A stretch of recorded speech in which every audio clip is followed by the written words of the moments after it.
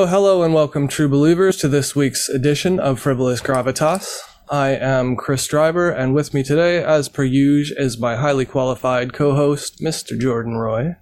I am certified in many things. Today we'll wander through some of the thickets of certifications, their role, uses in modern-day labor economies, and the misuses or misguided interpretations of them. Meanings, ergo, flawed appropriations or extrapolations of what a credential means, and in practical terms, how it's useful in making decisions. So with that, I will let Jordan Roy take the reins.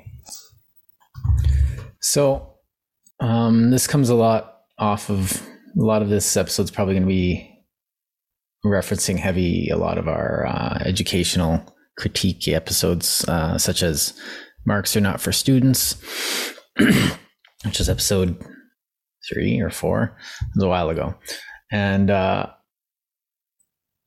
what we were critiquing in that episode was essentially that you're getting something and you're so worried about your marks, and you're not worried about what you're learning, because the marks don't perfectly reflect the skills you're learning. The skills to fix a car are the things that you want, not the marks that show or say that you fixed the car.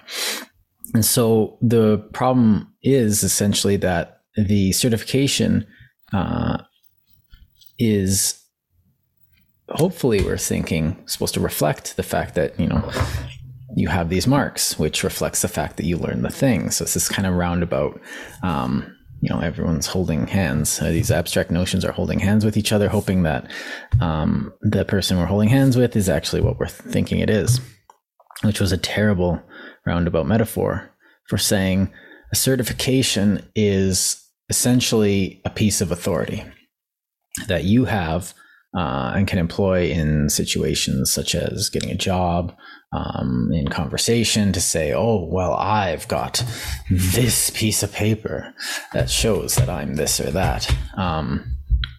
And to some extent they are useful, because they're basically a shorthand for saying I'm an engineer, or I can fix trains, or I'm really good at web development. I've got a certification in web development. But what happens, the reality of that is that don't hire me for that ever. It will be a waste of money, because I don't remember anything about web development. I don't remember anything about design. Everything I know is out of date. I wasn't really paying attention in class, and I did just enough to get my certificate and my diploma for high school and the tech school that I went to. But I'm certified as a web development person. And that doesn't mean anything. I don't even put it on my resume. And so this authority that I can claim doesn't really have anything to back it up, because authority needs to be backed up by skills. It's just kind of like political authority needs to be backed up by guns. Do this. That web design is a really good example, actually, because that's something like artistic that you're getting certified as a level of competency. So it's something that you could probably still do. Like, you can absolutely do it. But being able to write markup language and making a web page look nice are completely different things, right? Mm-hmm. And like I could do like the drawing of this of the map or something, and I can make the database. Don't hire me. And but everything I knew is completely out of date. Everything I knew was half-assed. I can't remember any Java. Sorry, guys. I had to relearn HTML when I was teaching a computer class, and I had to relearn a couple other things when I was doing my thesis, because it was heavy in computers.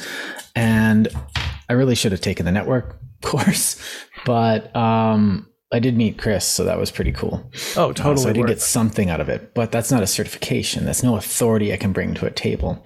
And after I graduated with that certificate, I worked a lot of really, really bad jobs.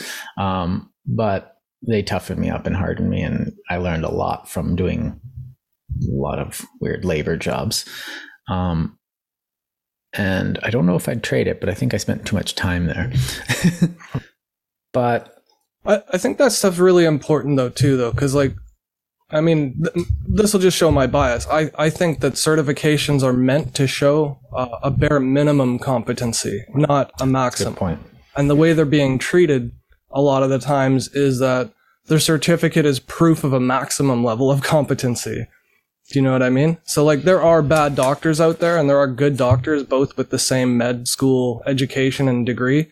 Mm-hmm. But like if one person's really, really good at research and the other person's really, really good at dealing with patients and thinking on the fly, I mean, they could both be excellent doctors, but in completely separate ways, despite having the same qualification.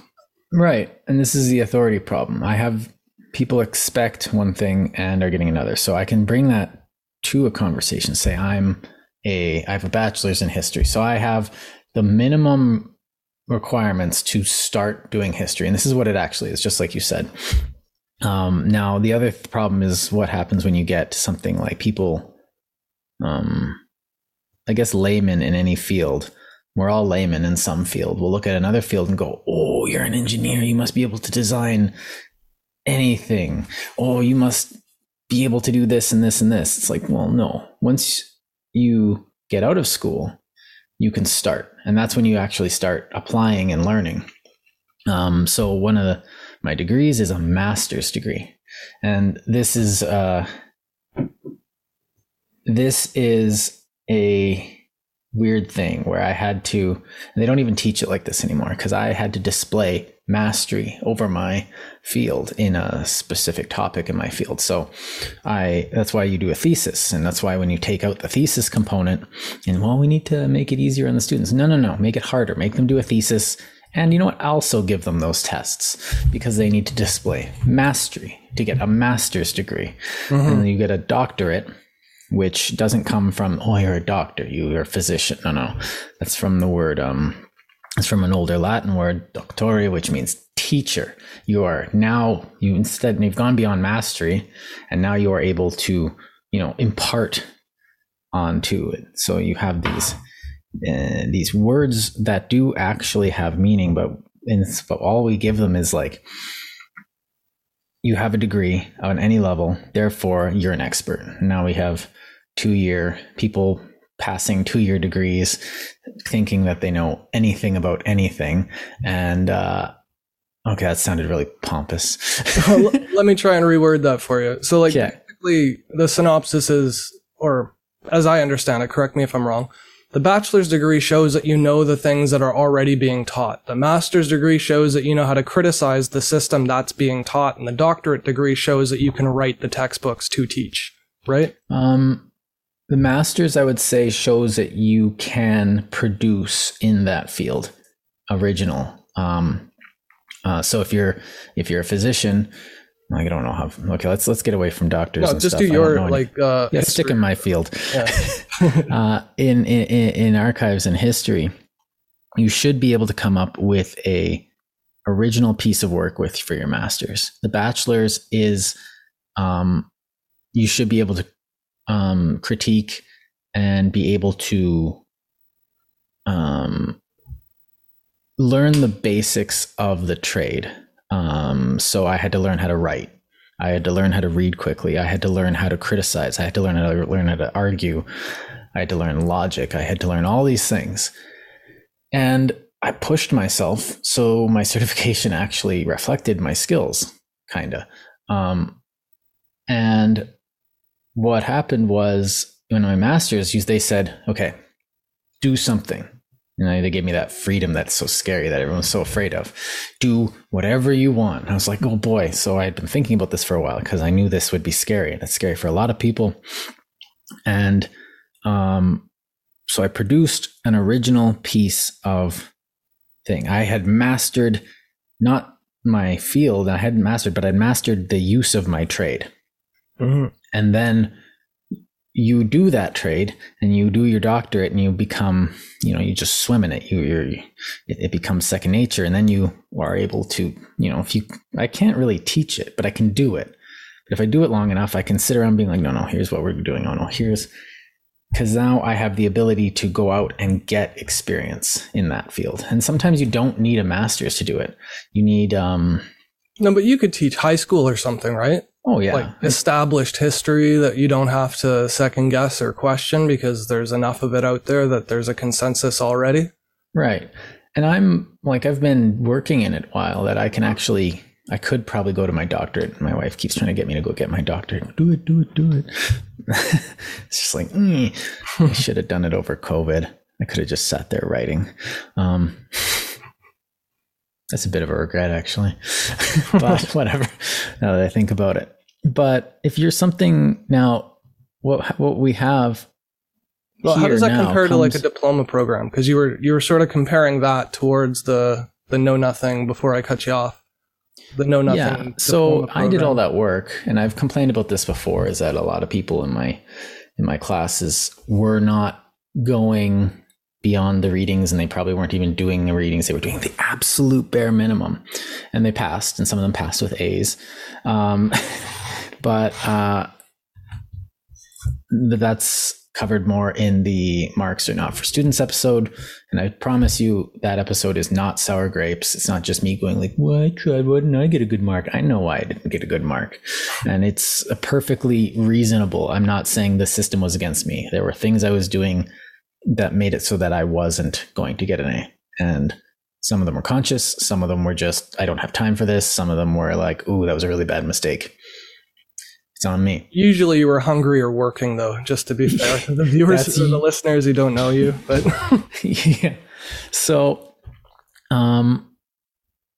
now when I'm saying that, I'm saying, okay, we're still certifying these people who do the bare minimum. And we're certifying the people that walk in, get it. And we're certifying the people that work hard and get it and do more than the bare minimum.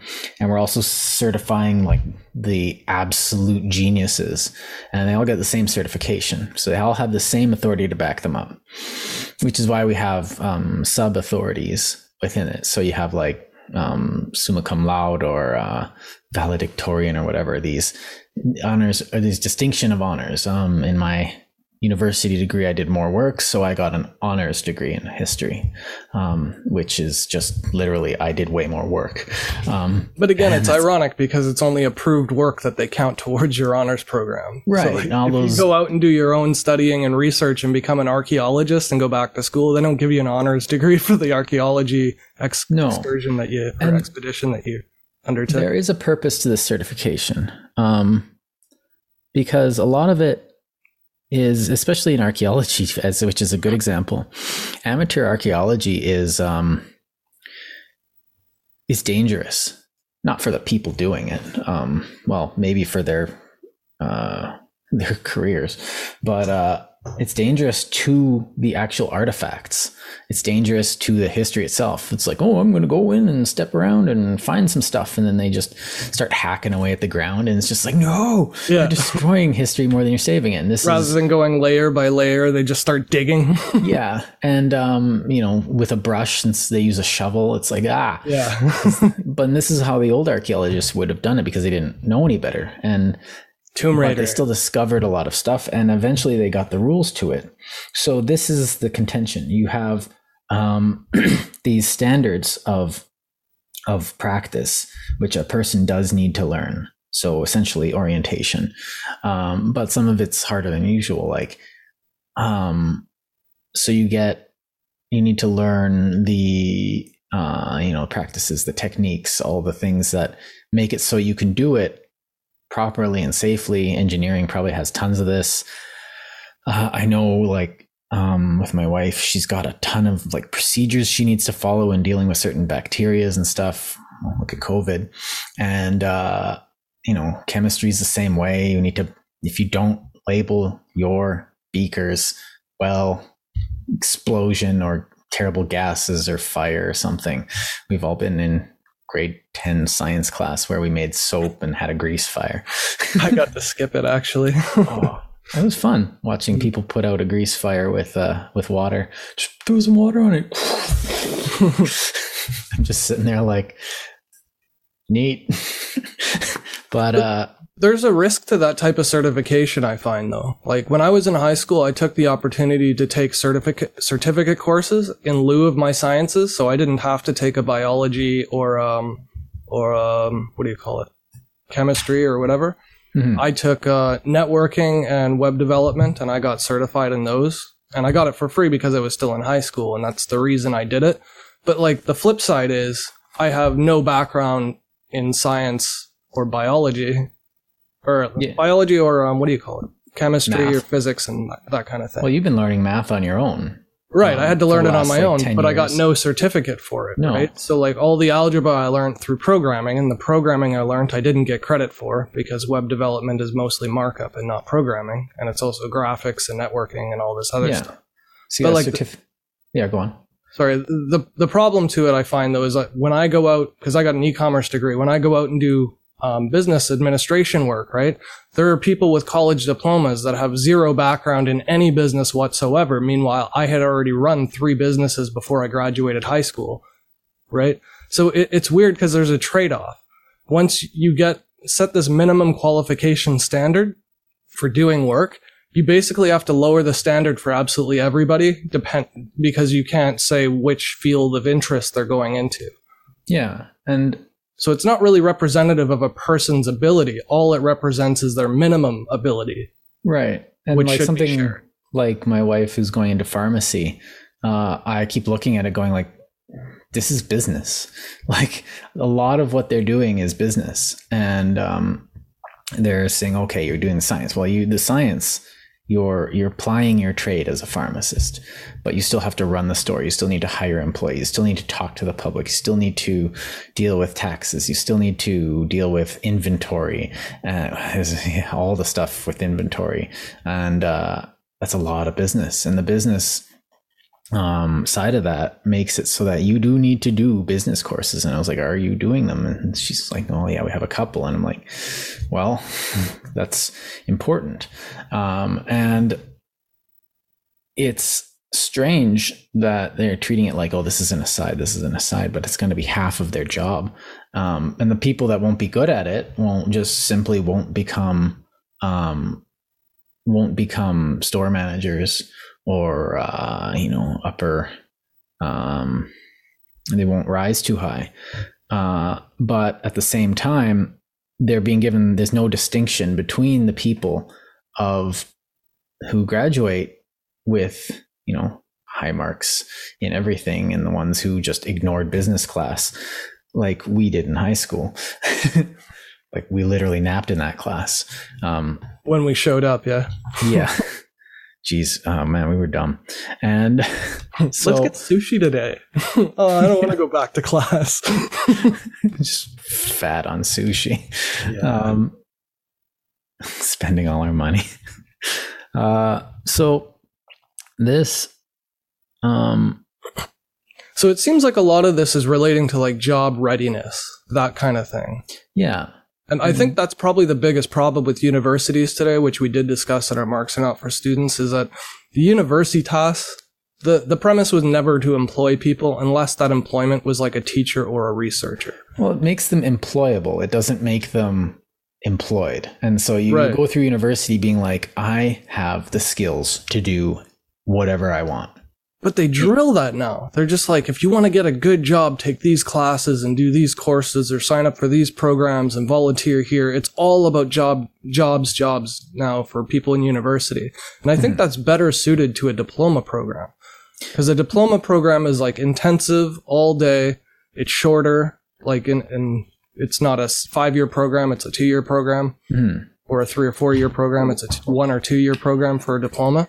I think those are better suited to a general job because you're sort of immersed in everything related to the field of work that you want to do. Whereas with university, you're taking like matrices and stuff so that you can learn some chemistry, so that you can learn some biology and become a vet clinician. Do you know what I mean? Yeah. In the universities, like a lot of the fields are extremely complex, especially like chemistry, the sciences. Some of them are very, very, very specialized. And you do need to take some stuff on that, but like there's no reason why you should be going to Like, why is agriculture, unless you're becoming a botanist, a university degree? Now, the University of like Manitoba and Saskatoon and Saskatchewan and Regina and all that, they're pretty much agricultural universities. They have big fields of wheat outside the university where the students work on. And Monsanto preys on all the talent. Yeah. But why do they need to go to, like, that seems like it would be a good college degree, because you're doing and you're not going to be hired as it. You go, because you're taking over the family farm, and you go back, and then you have all the stuff you need to know about farming and stuff like that. And it's like analyzing grain samples and testing the quality of the wheat and the chaff. And like a friend of mine actually does that. He works in a lab where he assesses the quality of crops, because that's how the government does subsidies for farming. And they set prices so that they make sure that they're stable and affordable. And to do that, they have to basically make sure that you're weighing them, first of all, with the same moisture content. And you have to check for pesticides and chemicals and residues and all this other stuff. But it's all job specific. Like, that's stuff that you could teach in a diploma program that doesn't really require universities. Yeah. I think part of the problem is our conception with the university isn't what it happens in reality. Like, a lot of times we say, okay, that's like, go to Red River College for that. Like, duh. And Red River College does have a good program, because I've worked as a security guard there, and I witnessed a lot of the students working their butts off. They did not give them free time. Maybe, okay, a plug, Red River, send me some money. What it seemed like to me is, okay, these guys are looking for a practical job. They're not looking for some hoity-toity thing, but for some reason, we've got it through our society's head that they need to they need to do that, but they also need to become some highfalutin intellectual, which we don't need, which is exactly what I've become. But irony. And we made it accessible to the broader population, where, just like we've been saying, universities where you go to become employable, not employed. And that means you go and you become a more capable individual, well-rounded. So you can go up to journalism. You can go up to a paper and say, I can write for you. You can go into, you can start a business if you want, because the thought process, not the exact thing you need to do. And I think this is where the universities are failing, is because we're by bringing in all these people and trying to hit every target at once. You make it so that everyone's expecting not to be versatile. I can just apply myself to any problem and I'll know how to get through a problem, because I learned how to problem solve, I learned how to think, I learned how to write, I learned how to research, I learned how to do all these things, and I can apply that to almost every job. I can learn the things I need to learn when I need to learn them. The thing I need to do, and that's what university gave me, but the thing I need to do is actually start. Oh, you don't even know what you need to do. No, I don't. But when I get to a problem, I will solve it, because that's what I learned how to do. Nowadays, everyone's being said, oh, you're going to go into this. And they're being told, when you encounter this situation, do this. When you encounter this situation, do this. So we're doing the opposite. We're not teaching them how to think. We're not teaching them how to problem solve. We're teaching them, these are the answers to all the problems you're going to face in all of your career. And then when they get to an actual problem, they get PTSD. Yeah. And implicit to that, they're basically being taught that there's always going to be a superior authority that they can just ask to or run to. You know what I mean? Rather than being the superior authority on it. Like, they have this assumption, and this is just anecdotally from the classes I've been in, but the discussions are so elementary that come from the auditorium. It just astounding. The students would basically ask questions that aren't open-ended almost always. They would say, is this right or not? And to me, that's just like an affront to all scholarship, because scholarship should be a way of having intellectuals very meticulously criticize the material that's being undertaken. You know what I mean? Religion is better. Yeah. It's like we're learning about them. Like, we're objective here. Like like the breadth and depth of expertise is what you're looking for through a university. It's not like, it's not to say you can't come out of university and get a job and put your skills to use. But the point of the university should be the education. And then after you've got that breadth of knowledge, you can go out and say, how can I apply this? However I choose. Well, and what's wrong with it out? It shouldn't be a jobs training thing, though, in class where they're telling you, oh, you don't need to remember this because you don't need that for most jobs, which they do in university. See, if it was affordable, I'd say go get a business degree, maybe, or go get a degree in humanities, and then go get your, engineering. Now, engineering is very complex, which is why it's stuck in the university. But because you need to have access to all those math teachers and architects and stuff like that. And so they all kind of sit there. That's why it sits there. But if you're doing like, okay, I want to, sell furniture. So you go get a degree in humanities or something, and a bit of philosophy, some whatever stuff that's interested in. And then you go up to Red River College and be like, carpentry, please, the 4-year program, I'll take one of those. And then you actually learn the practice. Like, I don't see, and I keep thinking about like, how am I going to raise my kids? It's like high school, get them a trade. So they have a trade when they leave high school, which is what we thought we were doing. And I'm thinking like in terms of skills, I can put pipes together while I go through university. And then the university will teach them how to think. So if they actually hate it, they can go do something else. Or if they actually like it, they can excel in that thing because they'll know, what do I need to do to be better than this? Just like you do when you're sitting down and have to write a paper. Why does this paper suck? I know it sucks, but I don't know why. And you have to sit there and think about it. And why apprenticeship certifications are so productive. Like, they're so useful to have levels of apprenticeships all the way up to journeyman. And then they have like set pay scales too.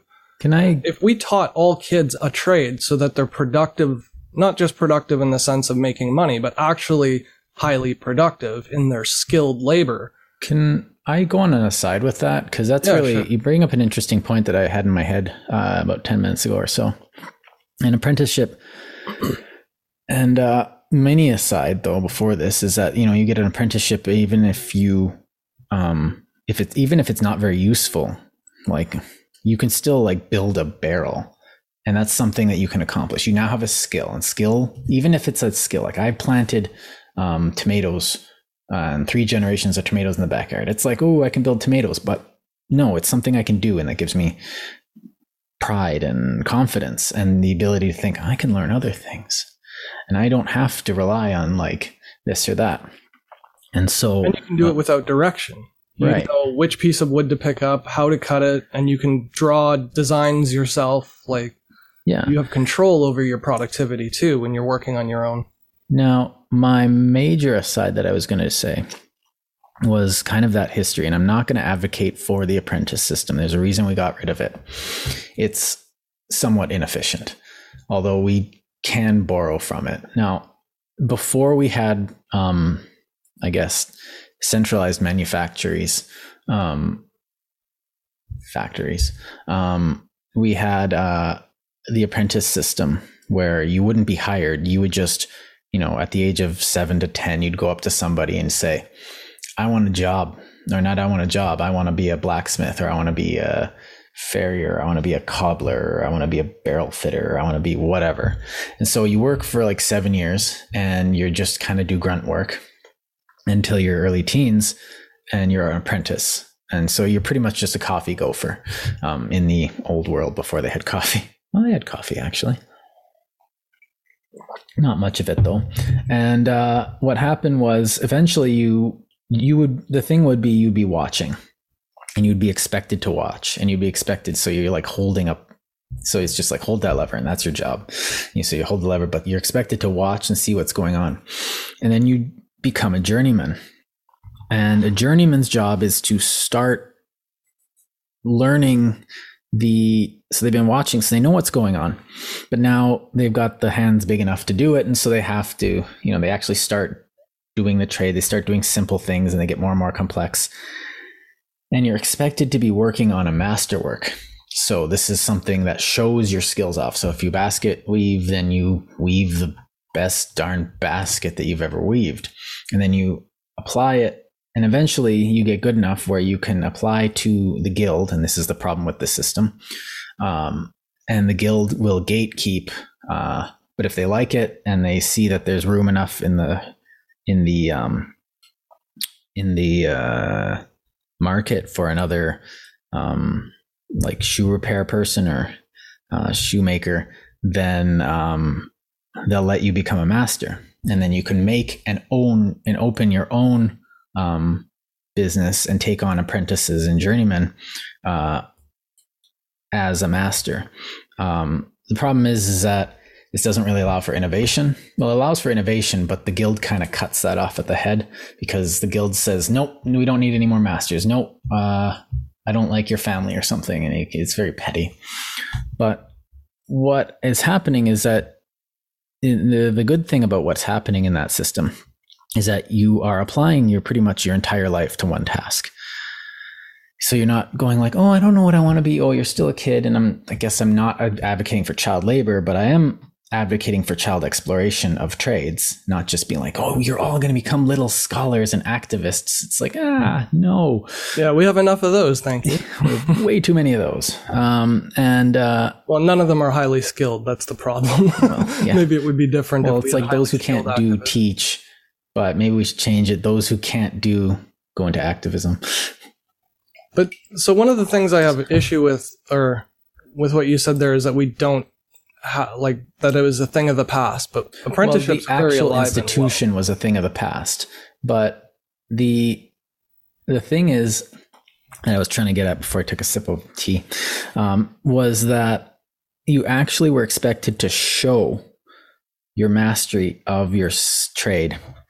And instead of being like, okay, you've got a certificate, and so if you're a painter, you paint a painting, and you can just say, no, there's no certificate, there's no certification, here's my masterwork. And everyone looks at me like, yeah, you know your stuff. It's like, yeah, I'm going to hire you. And you show that masterwork, and that becomes your piece of authority, is actual physical show. For an architect, it would be a building. For a painter, it'd be a painting. For a sculptor, it'd be a sculpture. For a shoemaker or bale maker, it'd be like their respective products that they make. And you'd have this on display. Now, this is the institution, like the hard institution is a thing of the past. But apprenticeship still happens, and it's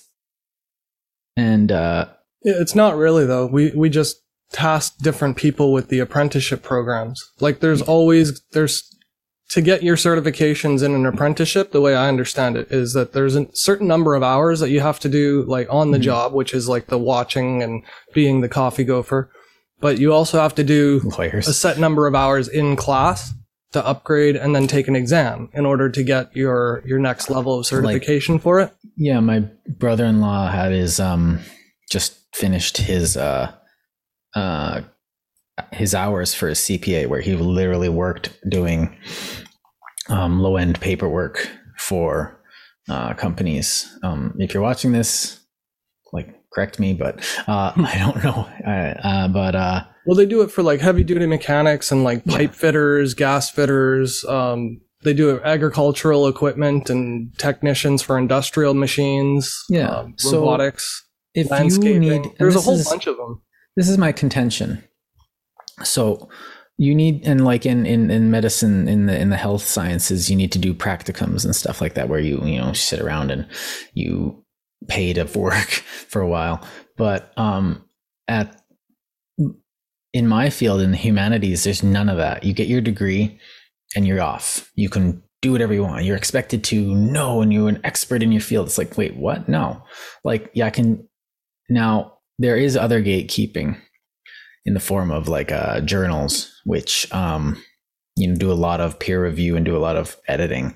But if you pick the right journal, they'll just publish you for nothing, and you'd be like, oh, there's that famous I can't remember who exposed it, but it was just pretty much you pay to be published, and they do on a circuit, and then they have a conference, and it's just fake conference and nobody shows up.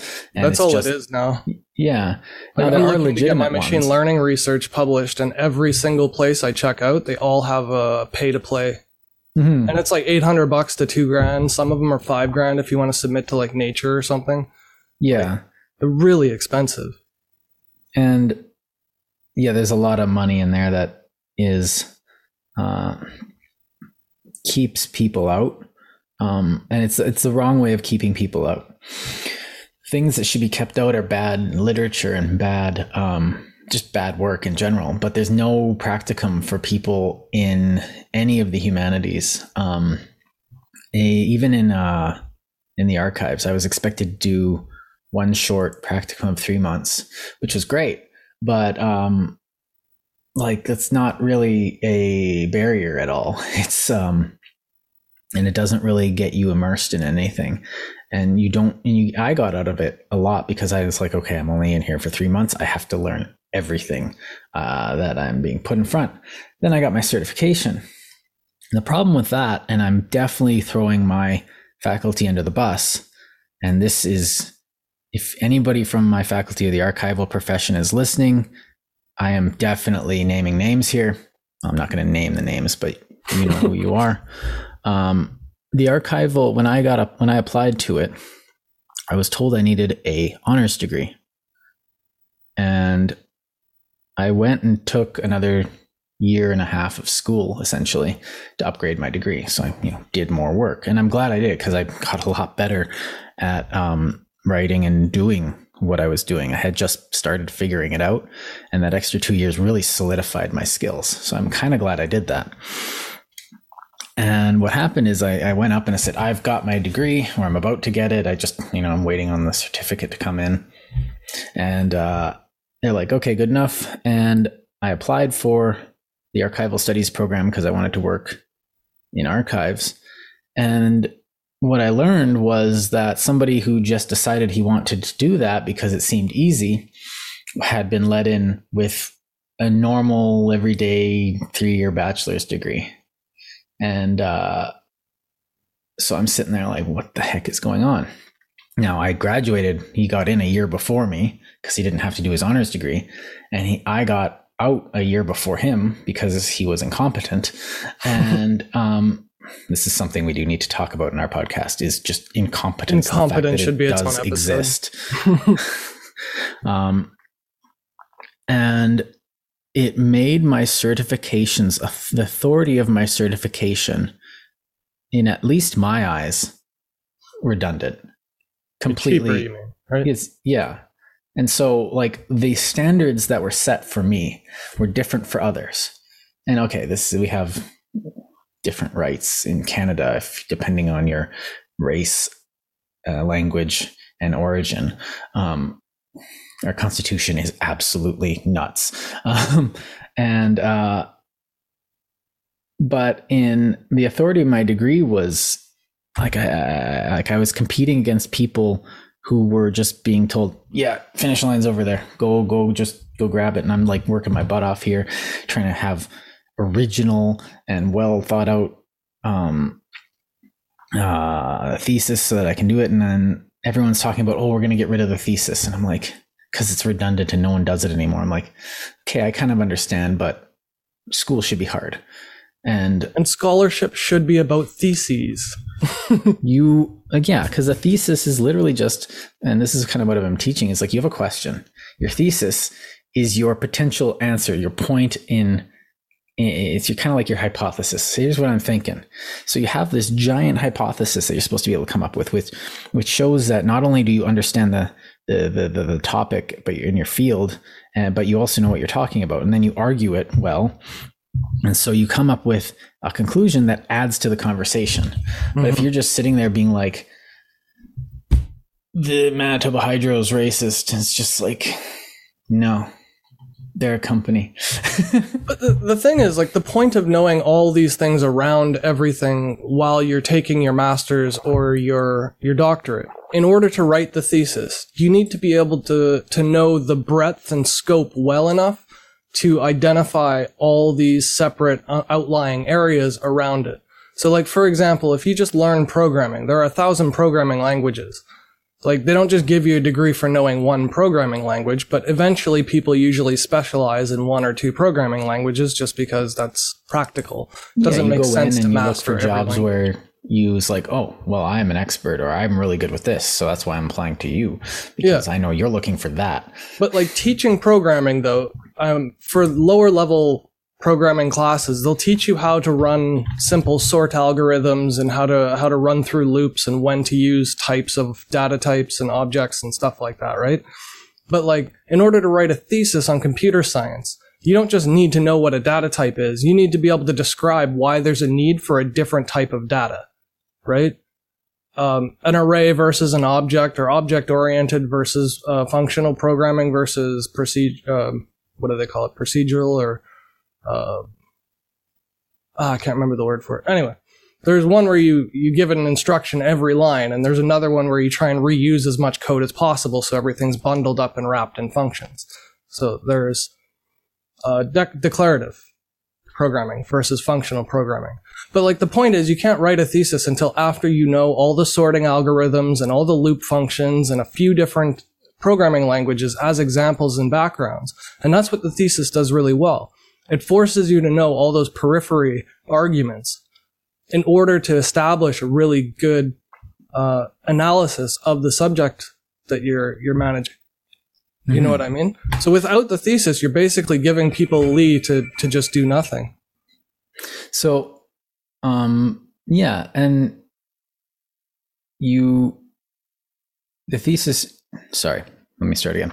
The thesis does, and like you just said, it presents a show that does it. But if you can show that, I'm sorry, the other thing that a thesis does, or a masterwork or something, is that it hones your skills. You're doing this massive project, and that teaches you something in itself, which is why we actually go to school for some things, because you learn that stupid meticulousness that forces you to check all your commas. You learn that fastidious discipline that it comes in, and you can learn that on your own. But it really helps when you have, 30 other people you're competing with. And boy, when I lost those 30 people, spite is a huge motivator. And I'm not gonna pretend that competition is evil or anything like that. No, the fact that I wanted to be better than all those other people in class, and I saw them as competition. Oh, we're all in this together. It's like, no, my thesis will destroy yours. I'm going to write something and go further than you will in effort, just because I disagree with you, and just because I want to prove you wrong for myself, not to have everyone be like, oh, Jordan, you're so smart. No. This is for me. And so I was pushing myself for that. And when I lost that, when I moved out to Edmonton here, and I was working on my own and say, okay, Jordan, work on your thesis, I just kind of sat there going like, and so that discipline that I had, that force that I had, and all those network that I relied on was gone, and I had to do it all myself, and that's hard.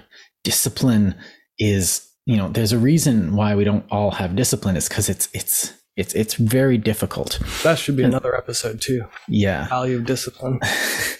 Maybe we should just get Jocko on and just say, dude, talk about discipline for an hour. And then I had to reform my discipline, and it's hard. And if you're doing it on your own without somebody going like, keep working, and you slap me on the back of the head going like, hurry up. And now you're not even allowed to do that anymore. You have to be like, you can do whatever you want, but I need you to do your work, which is a passive aggressive nonsense. And it makes for fragile humans. So what I had to do was I had to sit down and force myself to do this monumental task. And that in itself taught me a whole bunch, and it forged me to some extent. And to do this on your own, and I've seen you do this over the course of last 10 or so years, excuse me, was just sit down and actually learn something, which is commendable. And if you want it, you'll do it. and you have that drive, but you're competing with people who have just kind of been patted on the back and said it's okay, you don't need to, write all of the words, and you don't have the certification, but you can show your work. And this is kind of the difference, is that it gives you one thing. It gives you that gauntlet that you have to go through. It gives you that library and that institution, the stuff that the institution actually is there for. But if you can show your work, like if I'm hiring somebody and you can show your work, why should I care whether you have a piece of paper or not? Like that's one of the major cruxes of this entire conversation. The first one being the fact that it's a shorthand and it's a nice, convenient authority piece that does actually have some authority behind it, because you did actually go into class, you did actually listen, you did actually do it. But if you can come in without having that, saying you can't learn anything else from here, all I'm getting is the certification, that's a 2-year waste of your life at that point. If you already know that stuff, if you can go in and you got those stories where it's just, I don't know, there was that one movie, the Hindi movie, 3 Idiots, where the guy's just sitting in a job interview. And it's like, why are you qualified to come to this institute? And he's like, I hacked my way into your mainframe and added my name to the list of applicants. Let me into your school. And it's just like, how dare you, like, blah, blah, blah, blah, blah.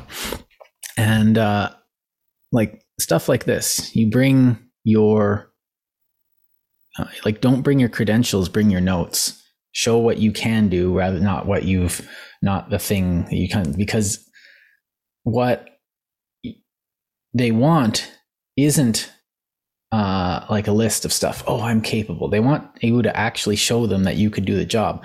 Like if I'm hiring somebody, I don't care if you were, all of your extracurricular activities. Oh, look, I do stuff outside of school. It's like, yeah, but student council is like a fun club. I don't want you to do fun club here. This is work. I want you to do this and only this. Well, what about other stuff? It's like, I don't care. Like you're going to be making tables here. You're going to be, fixing pipes. You're going to be drafting in AutoCAD or something. And I don't care what you do on your breaks, but that's what you're going to be doing when you're sitting down. And if you can't, if you're slow at it, or if you aren't able to learn the new program that we're going to get in 3 years and change gears quickly, then I don't want you. And so the certification doesn't show what happens when a brand new technique comes out and everyone has to learn it. I have a good example of this. In the archives when I was working at LAC, a lot of people hadn't come to terms with the fact that computers existed. And these weren't all like, older people don't know it. No, older people know computers fine. If Dad, if you're watching, like, computers. I know you do. And you're like over double my age. And I recognize that older people can do it, but in general, they are less proficient. Yeah. They don't type as quick. They don't pick up new software as quickly. They don't really know where to look when they don't know where something is. Like there's a lot of formatting, like, exits on the top right. The file menu is where you find your save and new. Well, it's like me when I go onto a Mac, I'm like, what the heck am I doing? What is this keyboard? And I start complaining about it instead of trying to learn it.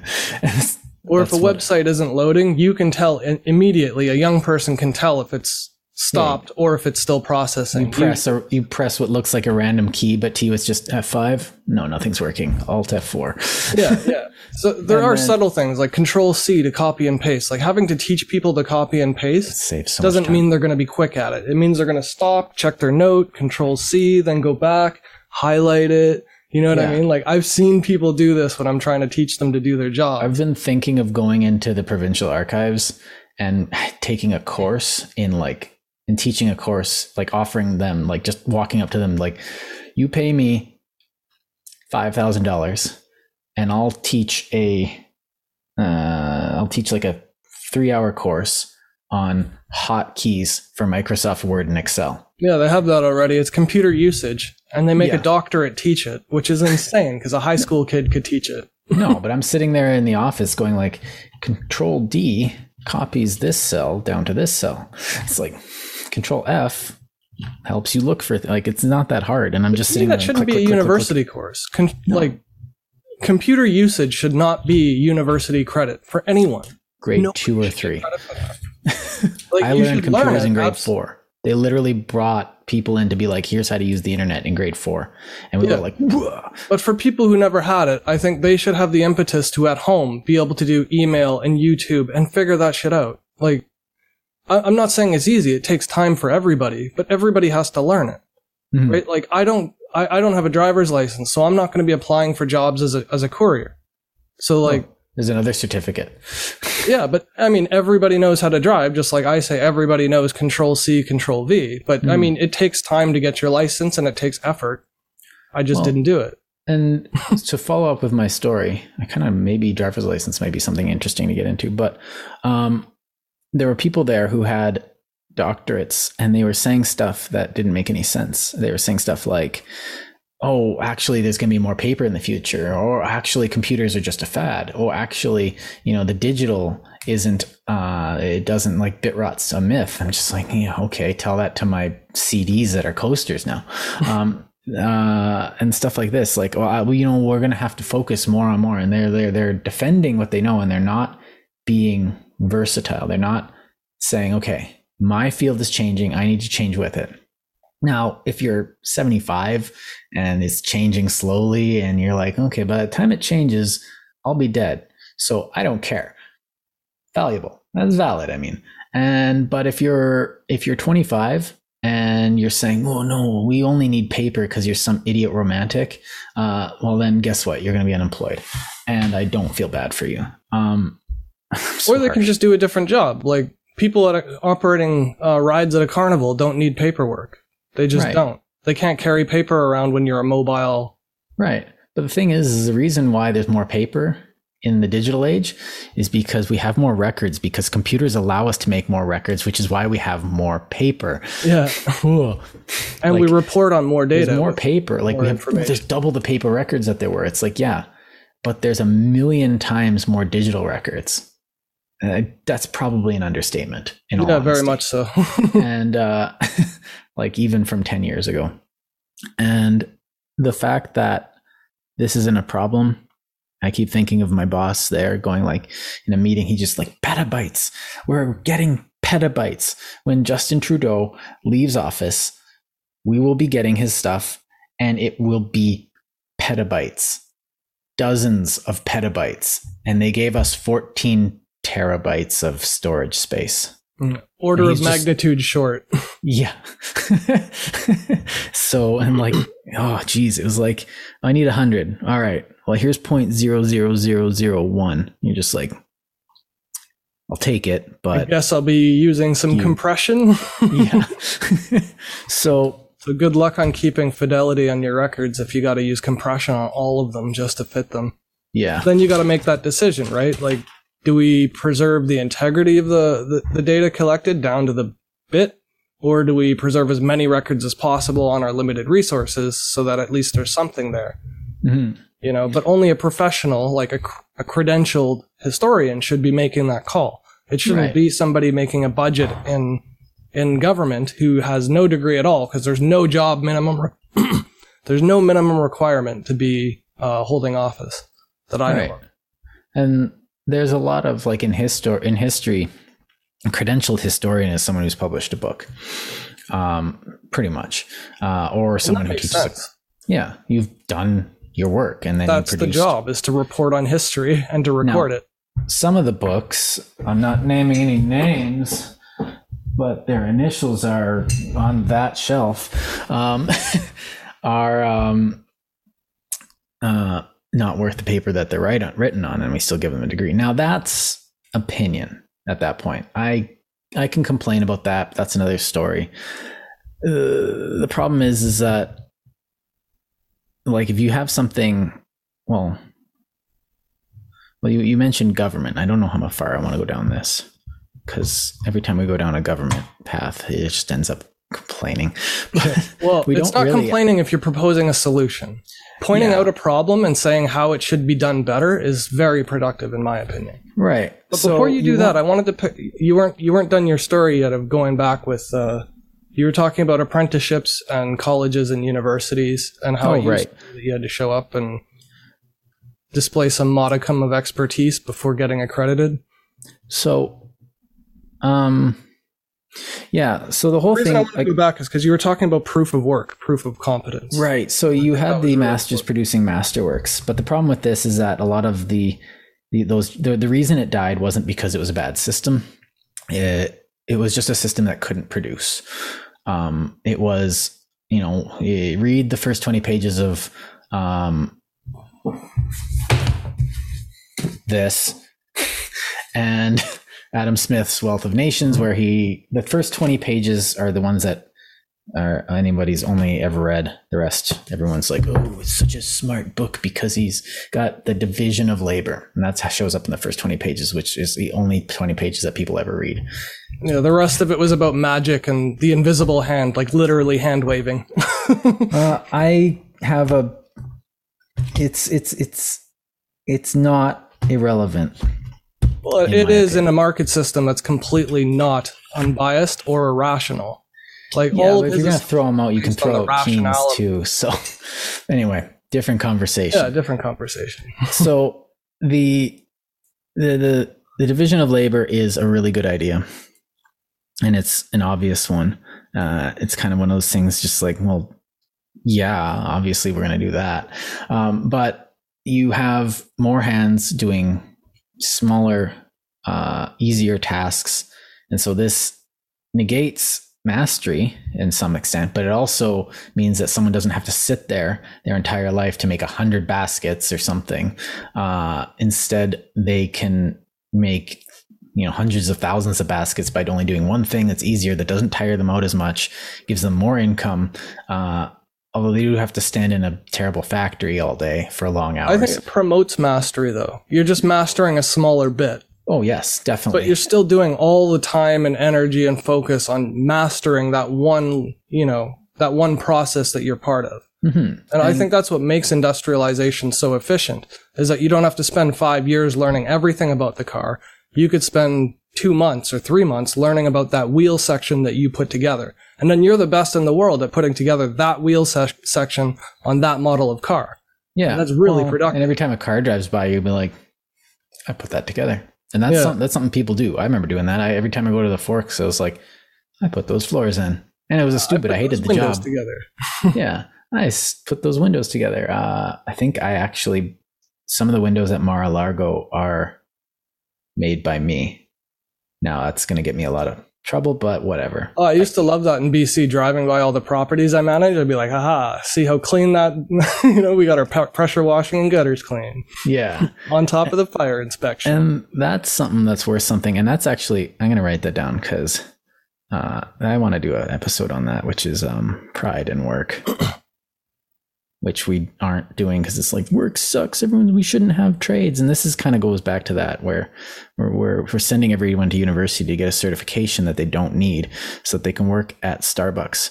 And the thing about that is there's a few threads, and I didn't even know that this was a thing before when we started off. But now that I'm thinking about it, is that if you are working at Starbucks at the end of your degree, you shouldn't have gotten that degree.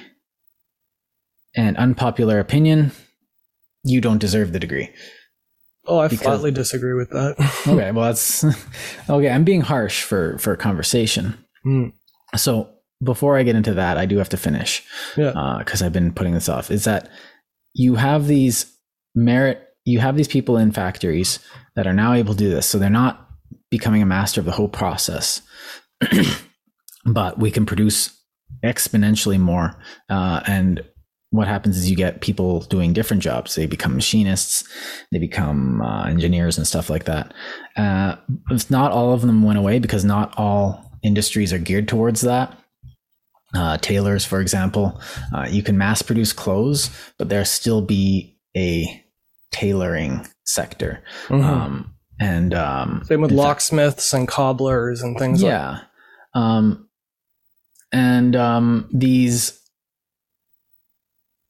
These things morphed into, well, okay, if I want to do a thing, and this morphed into the new university system, then I have to get a certification. So the gatekeeping went from the guilds, which died, into the government, which did a great job. They always do a great job, don't they? Well, it was the schools, not the government. The schools, okay, in Canada, the schools and the government are the same thing. Well, the government gives money to the school, and the school does well with I would say it's the credit to the universities, not the government. Yeah. The government just gives them money. They don't do anything productive. Every time they try, like Common Core, they end up screwing the education system.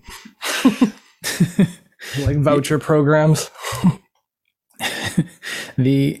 So what we've gotten is that instead of showing your work, you have voucher is a good word for that, but you have this paper that says merit. So the whole thing is based on, like, we're pretty much making an argument in favor of merit here, which states that the best people should have the job. Absolutely. The best person for the job should have the job. And we're, instead of relying on, tell me why you're good. And then someone will say, certificate. It's like, well, what did you learn in that certificate? I learned enough to get myself that certificate. I learned, this or that. It's just like, cool. And so you got a bunch of applicants. And now if every single applicant says something like that, well, I've got my degree. It's like, oh, cool. And what do you choose? Well, we choose the one you end up choosing the one that is best spoken, presentable, punctual, has dress reliable. and deportment. And then you get a bunch of other people who go, I agree. Why am I not getting hired? And you have all these unemployable fools who didn't realize that the certificate doesn't matter. It's what you do with it that matters. It's what you do with the skills you learned with it that matters. And you can't just learn like history. You need to learn the things that make you employable with that history degree. So the degree itself shouldn't be getting people employed. No. That's sort of my position on the whole thing. It can be a minimum requirement but not a maximum requirement. Do you know what I mean? Yeah. So like, if you're going to build websites and you're a terrible eye for design, like I do, I could go out and promote myself as a web developer, and I could easily get a job just doing back-end stuff where I'm not making anything original and I'm just fixing or adding or changing or finding bugs. And there's jobs for that too. But like, to say that you need a degree from university to do code to make something that's artistic is retarded. And I mean that not in the pejorative, socially unacceptable sense. I mean, it's delayed. Yeah. It's not modern way of measuring proficiency whatsoever. It's retarded in the sense that it's not an actual value measurement. Having a degree just means that you spent money and showed up. You can't fail in school. No. You can just do the work and show that you tried, and they will pass you because it's a business. That's the problem with university. Participation awards. Yeah. Like most of the students that I met in my wife's program are going to get their participation awards. And then they complain. It's like, oh, it's so hard. It's so hard. It's like, dude, you have more money than I will ever have. Chill. And I was saying, like, let's just, I kind of don't want to say that because that's pretty much amounts to check your privilege. But but that's what it is. It's a pay system. If you have money, you can get a good job just by showing up at university and getting a degree. That doesn't benefit the country at all. You're intentionally exploiting the Peter Principle. You're just making the least qualified person get the best job. Is that the Peter Principle? I've never heard of that before. What is that? The Peter Principle, it's like a joke in economics where you promote somebody to incompetence. So like, if they're really good at their job, you give them a raise and a promotion. Then they're really good at their job, you give them a raise and a promotion. And then they stop. When they stop being good at their job, they don't get any more promotions, but they stay in their job. So they wind up being the worst person for whatever job they end up doing the most at, with the most responsibility. There's a certain institution in Canada devoted to the application of violence, and we pay them this and we need them to do that. The problem is, it's a roundabout way of saying it, but I don't want to throw certain people under the bus, is that they don't have any recruitment going on So all the people that were worth anything retired and went and did other things. And all the people that stayed because this is their job and they don't really have anything else to do because they don't have any skills and this is the only thing they know, got promoted to another position. Now you're managing 3 people. Now you're managing 4 people. Now you're managing 100 people when you're not worth the managing of 2 people. And so because they're the only ones left and they've been there long enough, they're in over their heads. They don't know what they're doing. And well, look at the news. Everyone who's wearing relish is getting thrown under a bus, rightly so, because they're incompetent. And seniority and tenure are a big problem. Well, and the problem isn't that the problem, like you see the head of defense right now keeps getting thrown under the bus. Well, the last one was kind of suspicious because he didn't do that. The last one definitely did. But you downgraded the institution so much that it's a joke. You didn't add any new blood into it. And so you're wondering why you get all these scandals coming up, because the incompetent people are bumbling around doing dumb stuff and, giving weed to people with high explosives. And then the people investigating them are stuck and they threw out the evidence because we're not getting new blood in. You need people to replace it. The problem here is merit. There is a lack of merit in that system because everyone's just sitting around keeping their job. You can't fire them. And because you can't fire them, because if you fire them, who are you going to replace them with? That 0 recruits that you just got? And this is the same problem in university. This is the same problem in a lot of sectors. But I think that's because they disqualify so many people. Like they would have way more incumbent prospects if they didn't disqualify people who are qualified, like meritocracy. Well, it's the same thing. If you disqualify people who have the merit to do the job but don't have the certificate for it, then obviously you're not going to have good people left over if you start, churning through all of your potential applicants. Right. And it's always so, like, to me, that's such a heroic story. The guy who goes in, does something with flourish and like says, oh, well, do you look at this thing I did, and everyone's blown away going like, whoa, that's such a, good, great display of skill. What's your qualification? It's just like, my qualification is that I'm a really good engineer, says the guy. And they go, well, that's not good enough. What school did you graduate from? I didn't. I left because they were stupid, and I studied and I did this, and this is my work. Do you want me to do more work like this for you?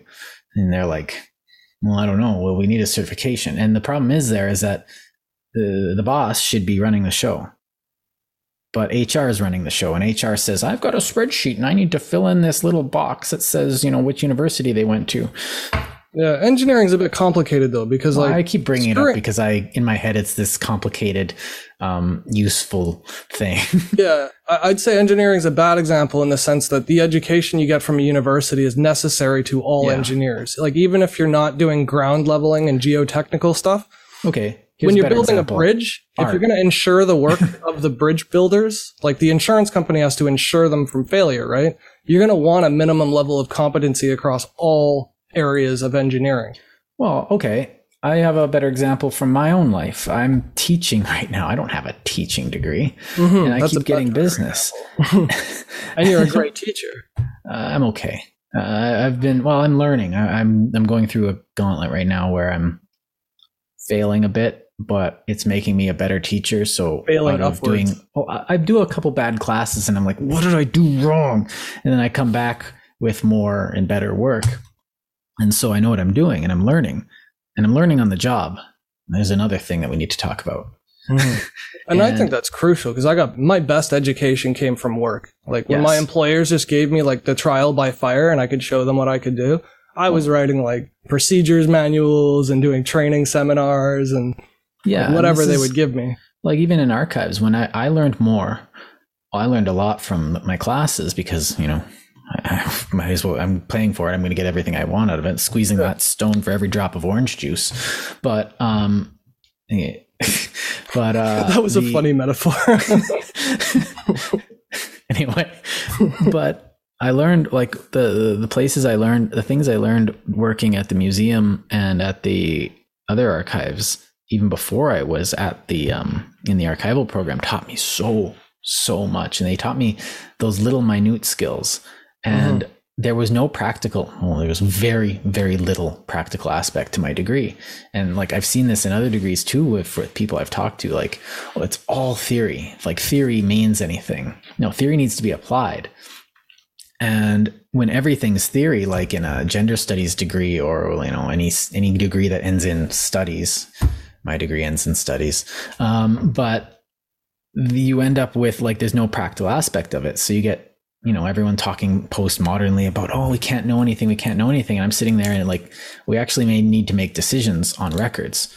So what I did, like, you learn on the job, those skills you need to do, and you can't learn them in a classroom because you could just talk about it all day. But it's just like, eventually it's just like, just give me the shovel and I'll figure out how to use it. Like, eventually you're going to learn that a square hole works better than a round one. And you will never forget that lesson when you try and, you know, put something and do work in that hole, because, you know, if you circle a hole, you'll cover up your work. A square hole will have integrity. It's that simple. And that's something you learn on the job, and it's something you don't forget because you have that practical knowledge, which is like something you learn at an apprenticeship, which is something you're supposed to learn on a practicum. But it's easier to just teach in a classroom. And diploma programs teach like that. They have like case examples and projects in class that are like, imagine you're running this business that does this. And engineering does that too. They'll be like, imagine you're building this cable structure and these are your constraints and these are the materials you have. Like, what slump rate do you need for your cement? So there are certain things that can give you job related skills. So I'm not sort of blanket stating everything, but things like a philosophy degree, right? How many people have I met, like just at like Best Buy and stuff, that have philosophy degrees? And that's the type of degree that you should be in, like a corporate structure, designing the ethical and social responsibility protocols for the company. We're like talking to shareholders about like how to word their memorandos and stuff like that, but they're not. They're just getting lawyers to do all of that work. When you don't need a lawyer to do that. And then the people with philosophy degrees who are highly trained at managing words and interpretations and their functions in society and like seriously analyzing how the business is affecting the world around it by operating. Those people aren't getting those jobs, but there should be a separate job for that. You shouldn't be getting a philosophy studies degree and be expected to work in corporate law. You know what I mean? Well, like a lot of those humanities degrees, you go into law from them but like I knew a guy, a guy I knew who was in engineering, and he was taking religion, he was taking philosophy because he thought, well, this is the what. I'm learning the what and the how. I have to come over here to learn the why. Because like if you're designing an AI and everyone's like, well, what, it's being designed by a human and humans have biases and they can't get over them. Okay, yes, they can. And the way to do that is by studying a bit of philosophy and learning and asking like, why am I doing this? And then you end up with a better memorizing program. Who said what. That's the worst kind of studying philosophy. Now, like, I hate that about schools. I'm not saying you're saying that, but that's how they're teaching it. You get a philosophy degree by memorizing who said what rather than learning how to philosophize. And they're two separate things. Learning how to philosophize is practical and useful, and learning about the history of philosophers is a scholarly adventure. Well, that's where I started. That's the type of thing you'd write a thesis about. Yeah, that's the thing that I started with. Like, okay, I don't know anything about philosophy. Let's just start with the big names, and I got a big brief on them, and then okay. Now let's dive into some of the questions, because now I know where the story of it was. But like how to use the tools of the philosophy. There's a totally different thing from practically putting it to a job and practically putting it to studies. Now, and they're not is separated. A place for someone just getting a philosophy degree. And there are people out there who are like just that good. They go in and they are like, they go in and be like, I'm going to do philosophy. It's like, why? Because I want to do philosophy and I don't want to do anything else. That's what I want to do. And they're just kind of laser focused. It's the same in history where they just like, for some reason, I'm obsessed with like I don't know, some historical figure or some historical time period, and they learn everything about it and it just becomes their life. Those are the people that should be getting that degree, because that is what their life is. They have and I don't want to call it like a savant. I don't want to call it obsessive compulsive. I don't want to give it any stupid psychological thing, because what that is merit in that field.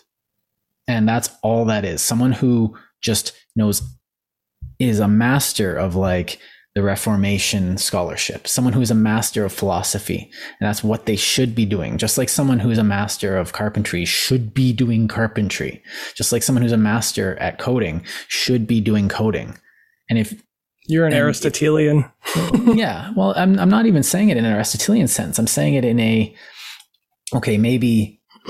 you just follow the logos essentially. Maybe I am, but because telos Sophia.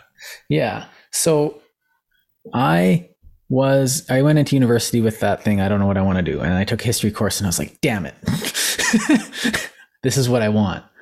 And I had to follow the logos because it was, the path of the world was telling me, everything was saying like, this is where you need to be going.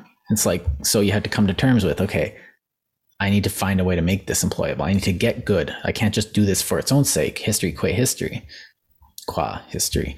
But there is that, because, sometimes I read history because I just like reading history. I think that right there is the point of the degree. It's to be able to have a foundation for you to take and say, okay, how do I want to use this as my job?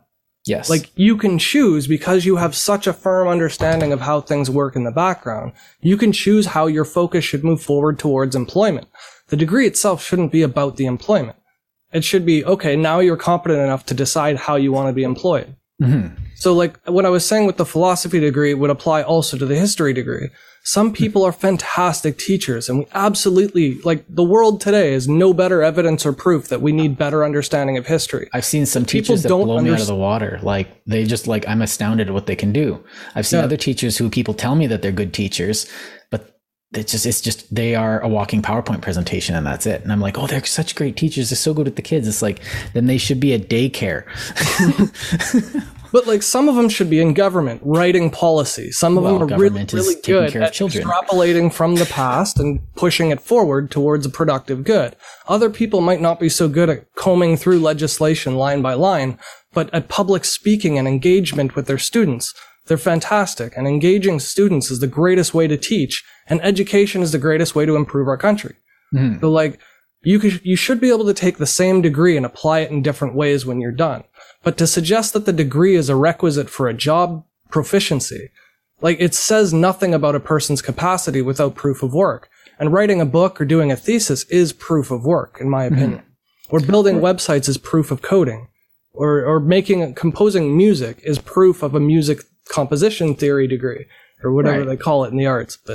And the one thing, like, we can't disregard the practical, but I think companies have to say, like, there's two sides to this, and I think we're conflating, and I think what we're doing as a society is putting them on two sides. You have the practical, and you have that the practical, like the paperwork and all that stuff, and then you have the things, the historical aspect. I only want to be doing the work. I don't want to be doing the paperwork associated with the work. Well, guess what?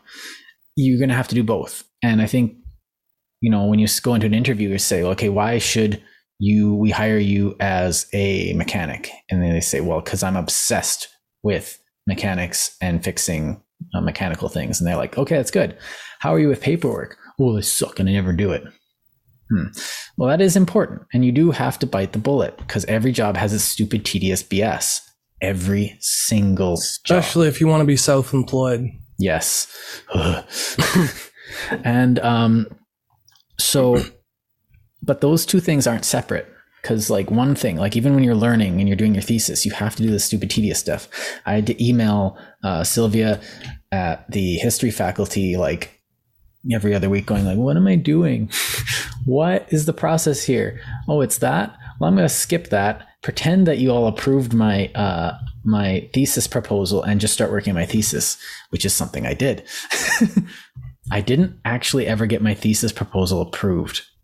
And I hope no one notices that, because I would lose my certification. And that would mean that I didn't actually become a master because I didn't want to do the paperwork. So there's something there. So you can't ignore the practical. You have to say, okay, yes, I'm willing to put up with doing some stupid stuff in order to do this work. But to your point, which I'm going to make you restate because I forgot where I was going. The proof of work for a job. What I'm saying is the credential itself is not meant to be an employment standard. It's meant to be a basic minimum for competency. Yes. So that you can push yourself toward your own standard that you set. So if you want to be a heavy duty mechanic or you want to do mechanics of like an espresso machine, completely separate degrees. Or not degrees as in certification. I mean like degrees of freedom between engineering and mechanics. They're both mechanical systems, or like fixing watches, right? Tiny gears and watches. Very different from fixing heavy duty machinery or farm equipment. Yeah. So different type of person. It makes sense though to not want an academic building farm equipment. Like it doesn't make sense at all for somebody to be able to calculate the rate of flow in the exhaust chambers and through the catalytic converters when you need somebody who knows the sound and feel of a functioning exhaust and catalytic converter, right? So like there are places for credentials for jobs training, and that's what apprenticeships do really well, because you get your level 1, 2, 3, 4. There's practicum. You're being paid while you're doing it. You're overseen by a manager, like who is a journeyman. That's part of the requirements. And there's also a study component to it too. So you can't ever get your certification without knowing the paperwork. So, but the difference is getting a history degree and then teaching with it is very different from getting a history degree and then being in the Senate. Very, very different. And they shouldn't both have the same standard requirement of achievement. Right? Right. And so I think it's a lazy culture of hiring. That's the problem that I'm getting to. It is. Oh, that's definitely a big thing. And I think a lot of there's another factor of it. So lazy culture of hiring. That's one factor. Hiring managers especially. I took so much time hiring people and I don't regret it because I got better people from doing it. Rather than just like cherry picking the best degrees and hoping they work out. Like, and gambling that they're going to be useful in 5 years. Yeah, and they weren't. Half the time I got people with degrees for admin assistant, like 2-year degrees for admin assistant. All you do is take direction and write letters. Like you don't need 2 years to do that. I can learn to write a letter. You write one bad letter and you'll never write a bad letter ever again. Yeah. Whereas my training was, I sat down and wrote the letter. They sent it back and said, note, you did this wrong. Note, you did this wrong. And I'd write the same letter 5, 6, 7 times. And eventually it got so tedious that I could mechanically, without thinking, write it perfect the first time, just from practice. And I did that but that's on the job training. It's way more effective. I think another factor in this is a tendency for people to not want to, well, this is my people don't want to grow up thing. But what it really boils down to is that people are choosing order over substance. And you want that Kafka-esque order. This fits in. All the Lego pieces fit in their spots. And every person is a Lego piece that fits in their spot. And so everyone gets, I need to find my spot and I'll fit right into it. And the thing that'll put me there, and it's like, look, this is a certification that tells me I should be here. And you have, everything's neat and orderly and has a reason for doing it.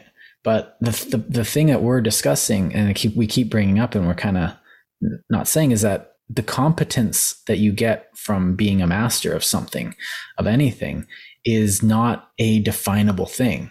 And you mentioned like someone who can hear an engine and be like, it's not quite right. Like you can't grade that. That's not quantifiable. It's someone who has taken their trade into themselves to such an extent that they don't need to think about it. It's like part of their muscle memory, it's part of this and that. And you can't quantify that. You can't give that a certificate because somebody just knows. And it's another level of mastery. It's not academic mastery. It's a pragmatic mastery. Like I can look at a piece of paper and know exactly what's wrong with it. It's like actually trying to teach how to write is a chore for me because it's just like, well, just write a good paper. And I'm just kind of like, well, where do I find it? It's just like, what do you mean? Where do you find it? Go get the book. It's like, but to me, it's second nature to like research. I just do it. To me, it's second nature to make notes and write stuff down, and the process is all ingrained. I don't need to think about it. And everyone has a different way of doing things. So things are invariably going to fall out of that order. And when we try and structure things too much, you get literal Kafka scenarios. And that's in some universities, we're seeing that, where it's just, you need to go through the bureaucracy, which is more important than the actual scholarship in a lot of places. And then you see other places. I just saw something on the charter schools in the States, and it's just like, those kids are happy and they're learning what the heck is going on, and the teachers are there out of merit. Yeah, the charter schools are failing. Yeah, well, they're failing because everyone's looking at them like, oh, why wouldn't you? Yeah, there's a lot of opposition, but like some things that they were showing were just like, sounds like a good idea. But no, but for every one that's doing exceptionally well, there are 9 or 10 that are doing worse than the minimum standard from public schools 10 years ago, or 20 years ago, I should say, not 10. But I think what I wanted to get to, maybe I'll just cut you off. Yeah, go ahead. The types of schooling that we already have and the ways that they work well. So it's not to say that all certifications are bunk and useless. It's what we're trying to say is there's a practical way of using, or not using, but interpreting the usefulness or utility of those certificates. So for example, we have diploma programs, which are basically like university, but with job-oriented focus, right? It's kind of like math, having an applied math and a strictly calculus. It's not to say that applied math is more useful or less useful than calculus. It depends on what you're doing. If you're doing machine learning, learning calculus is more important than applied math, like vastly more. And if you're going to do algebra and stuff on a computer, where all of your math functions are built in, applied math is more useful because it helps you pick out which pre-known function applies to this situation.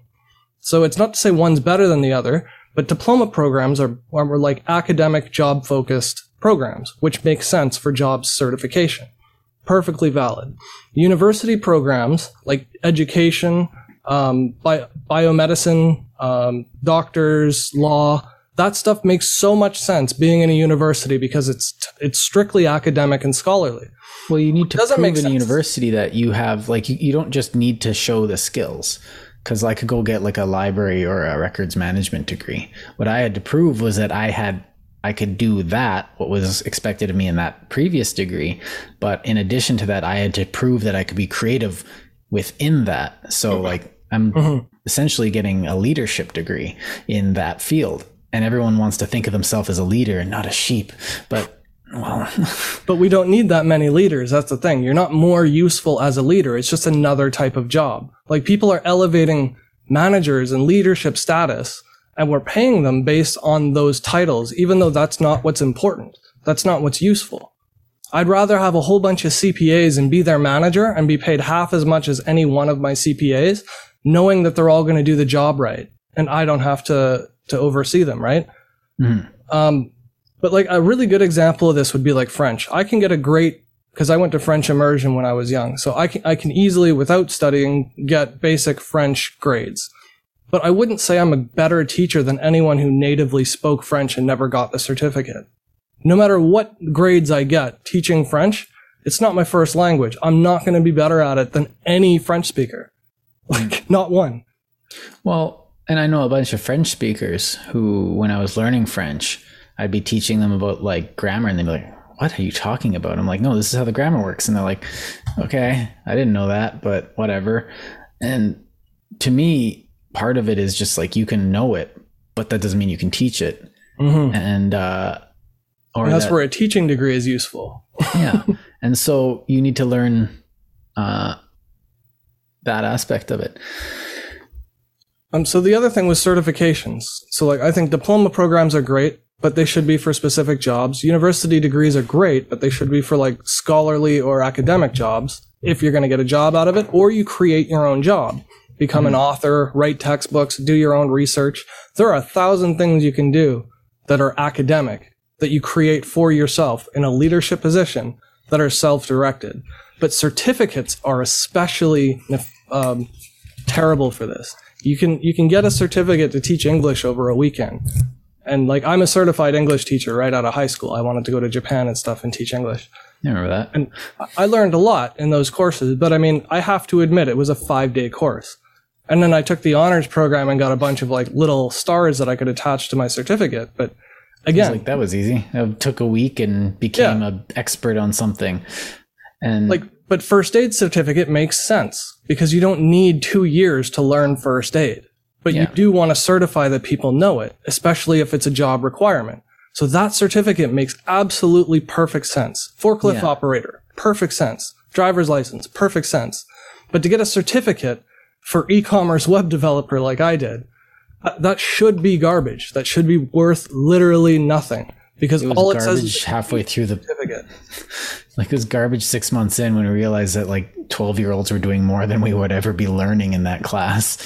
Yeah, well, I went in there with no expectation but a cheap grade because I already had a web design company while I was in school. So I remember that. Yeah, it was a no-brainer for me. But I mean, I feel bad for the other people who paid $3,000 to $5,000 for that course thinking that they were getting a diploma when they weren't. They were getting a certificate that was useless. Mm-hmm. Well, and a lot of other people in the class were there because, like, there's a couple of retirees who are just like, I'm going to learn how to use computers, and they were having fun, and they were probably the most interesting to talk to. People that were there because they were just kind of lost in their life. And then shout out to Joey, Marianne, and Naz. Yeah, they were fun. Jeez. But I think there's a time and a place for each of these, and that's what I'm getting at. It's not that the system is bad or wrong or flawed. It's that we're misappropriating certifications and credentials, and we're overemphasizing them in the job market when they shouldn't be. And this is one thing that I learned when I was bouncing around jobs, is that a word from someone who has authority in the field is worth more than the actual certification. Mm-hmm. If a guy's just like, yo, I've seen this kid's work, you know, he's going to be lifting logs, but he'll lift them, and boy, will he ever lift them. And like, I've gotten jobs like that. It's like, yeah, I know that kid, he's fine. And I go and because someone put the word in, I'm like, oh, I gotta actually like put up, or like, because it's not my reputation on the line right now, it's also his. And so I also have too, right? Yeah. So that, like, I have to be worth what that guy seems to have seen in me. And that's something, because you go to university also, and this is kind of the thing that they don't teach, and there's no class for this, is you go to build a network. I know all these people. And that's one thing I was doing. It was just, I was going every meeting where I could put my face in. I was going every lecture that was, you know, on the side, I was going. I was putting my face in everywhere, and everyone knew me, and it made it a lot easier to work through the bureaucracy, because I could just go in and be like, hey, I need that form. Do you know what form that is? And they'd be like, yeah, this one. And they would know me because they would know what I'm all about, and they'd know my circumstances because I was there. And that's literally it. And so they know, it's like, oh, is Jordan, you know, worth his salt? It's like, yeah, he's kind of airheaded, but, you know, he's a smart kid, I guess. Mm-hmm. It's like, and so that is worth just as much as the degree itself. Because if you leave your degree not having talked to anybody, and the teachers kind of remember you, like, it's good. You've got your certification, but you only have your certification, and that's it. You don't have any connections. You might not have any friends. You are reliant on just your word. And so I think that's, but there is, like, you know, the inherent abuse of that with nepotism and stuff. Yeah. And that's a huge risk, I think. Yeah. But there's always stupid, like, that nepotism is just the stupid aspect of that competence. But again, authority. We're human. We're always going to make bad decisions. And that's sort of why I object to Adam Smith, is because he assumes rational behavior amongst all humans when we know that's physically impossible for any one of them to do it. I would disagree. I think he assumes irrational behavior, but I think he assumes that, okay, let me put it this way, period. And let's not talk about Adam Smith for the rest of this thing. He's worth reading. You might totally not agree with him. Yeah. Great. And read the whole thing. And then you can brag about having read the whole thing. Same like attention. Kant. Yeah. Go through the whole critique of human Yeah. understanding. Don't just read pages and bits and pieces. I remember reading part of it and being like, so he's a secularist. And my teacher was like, oh, I didn't assign enough. Because nowhere in the assigned readings did he talk about God. And so I assumed like, so he's secular, right? He's just a humanist. And he's like, well, yes, but no, he's very Christian. He was like, French oh. to the core. Yeah. So do we want to pause for a break? Yeah, I would like to. And then maybe we'll pick up from after the break, and maybe we'll talk about like how things might work better structures or systems or guidelines, and probably some more pet peeves as we go along the way. So come back for part 2 of Frivolous Gravitas. See you guys.